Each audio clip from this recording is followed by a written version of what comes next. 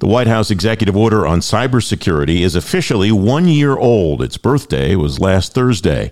Mark Rawls is president and COO of Invicti Security. Mark, welcome. Thanks for coming on the program. What do you see 1 year out from the executive order? What kind of progress are agencies making? What kind of supporting documentation is out there that you think is helpful? Any of that. Welcome, Mark. Yeah, thank you so much for having me, Francis. Really happy to be on the program today, and a big fan of what you guys do at Daily Scoop. We've seen a lot of progress, and I think this is something that's been long overdue. I think a lot of folks within the industry were hoping for a long time. I mean, measured in years, not months, right? That we would see a level of seriousness from the government around security in general, zero trust, also web application security. And so what the Biden administration published a year ago, we really cheered that on. Not just that it's good for us as a business, it's also good for us as individuals, right? My data, your data, my parents' data, my friends' data. I mean, all of that flows through one government entity or another. And anything that we're doing to get those, that data more secure it's just good for all of us. So we really cheered that on. We've seen some good progress, but like government agencies, they move at a certain pace. There's a lot that they need to do to diligence any solutions that they're going to bring in, changes they're going to make. All of that's very natural, very healthy. But we've definitely seen a lot of real positive movement, and I think that's very encouraging. In terms of documentation, obviously the NIST, standards have been very important, as well. So NIST, 800.53, as I'm sure your audience is really familiar with.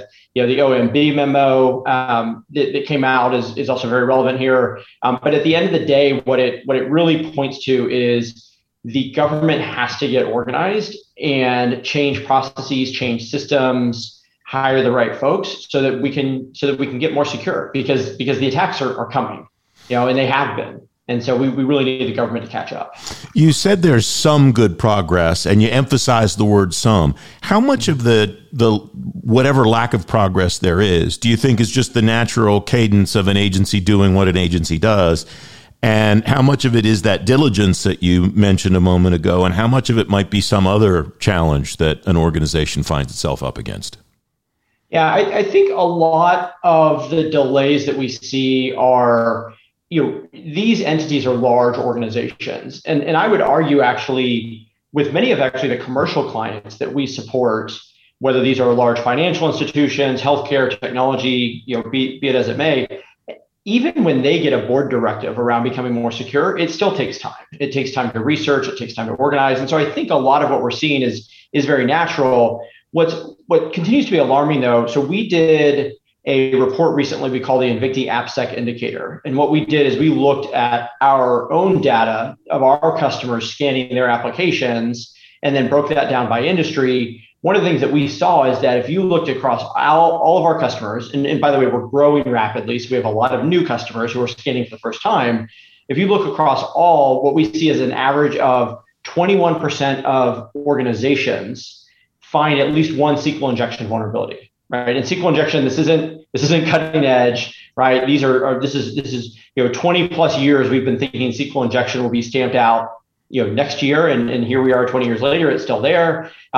21% within our data sample as a whole, but within government organizations, it was 32%. And so there is a much higher degree of risk there. And again, we're just talking SQL injection. We could, in other areas, you see some even more alarming stats. But that shows that the size of the gap within the government is larger. And so we actually need to see a higher level of urgency.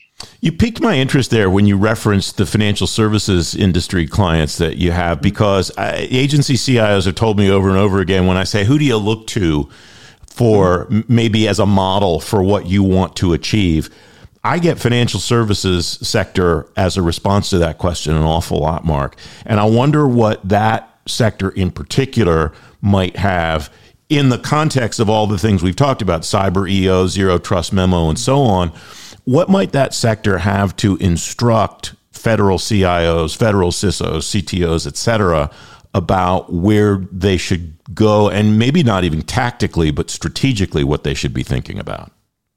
Yeah, that's a great point. And I think one of the really interesting parallels that we see, and this is probably driving some of what you hear, is that both with large, global top 10 banks, as an example, if you look at their, IT and cybersecurity, landscape and attack surface, it resembles the government in some key ways. And one of those big ways is that they've got a really long tail of legacy hardware, legacy software, and what we see as legacy applications.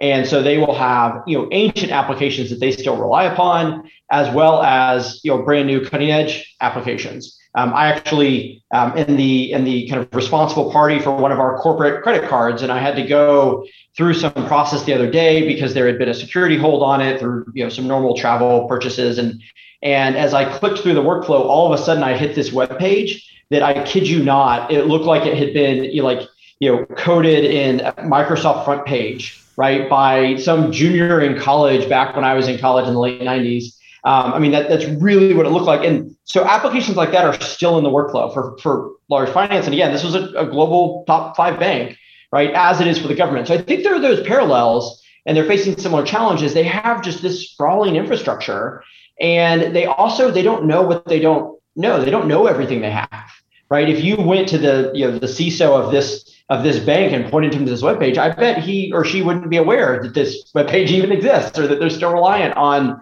what is clearly was written so long ago.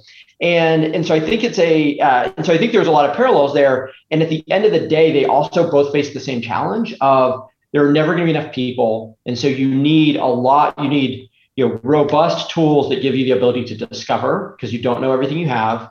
You need automation because you just don't have enough people. And you need that complete coverage that, look, some ancient application coded in COBOL, you still got to scan it and secure it, because that's still an entry point, right? And, just like government agencies are behind the curve a little bit or catching up when it comes to application security, they're in the same boat on zero trust.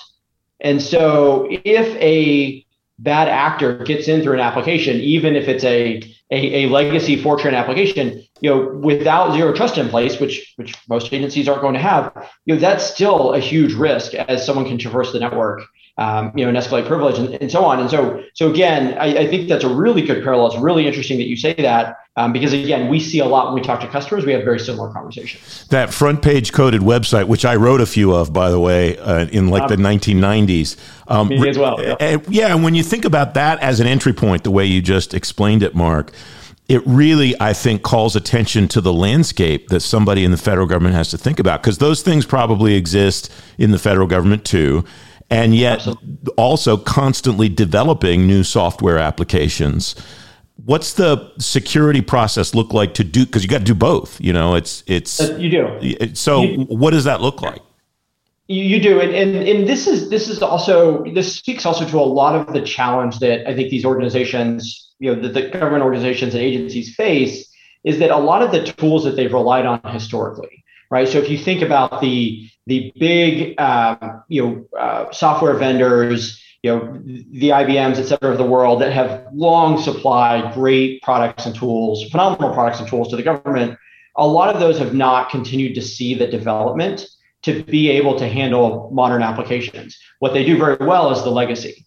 And then there's a ton of money and investment and venture capital interest and everything pouring into the space where we are in application security. But again, that's all focused on the cutting edge, right? And on scanning and securing cutting edge applications. You have very few vendors that are capable of doing both.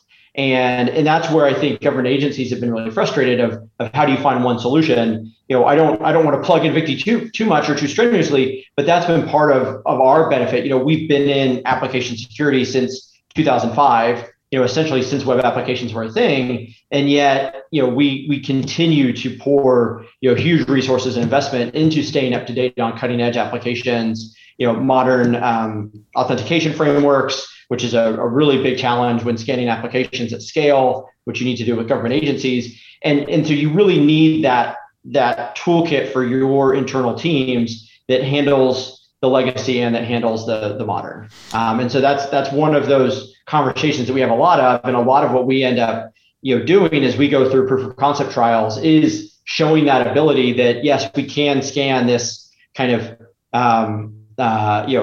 antiquated but still very useful and important piece of code, as well as what the modern latest and greatest that everyone's excited about. Mark Rawls of Invicti Security. Appreciate you being on the program today. Thanks for joining me. Thank you, Francis.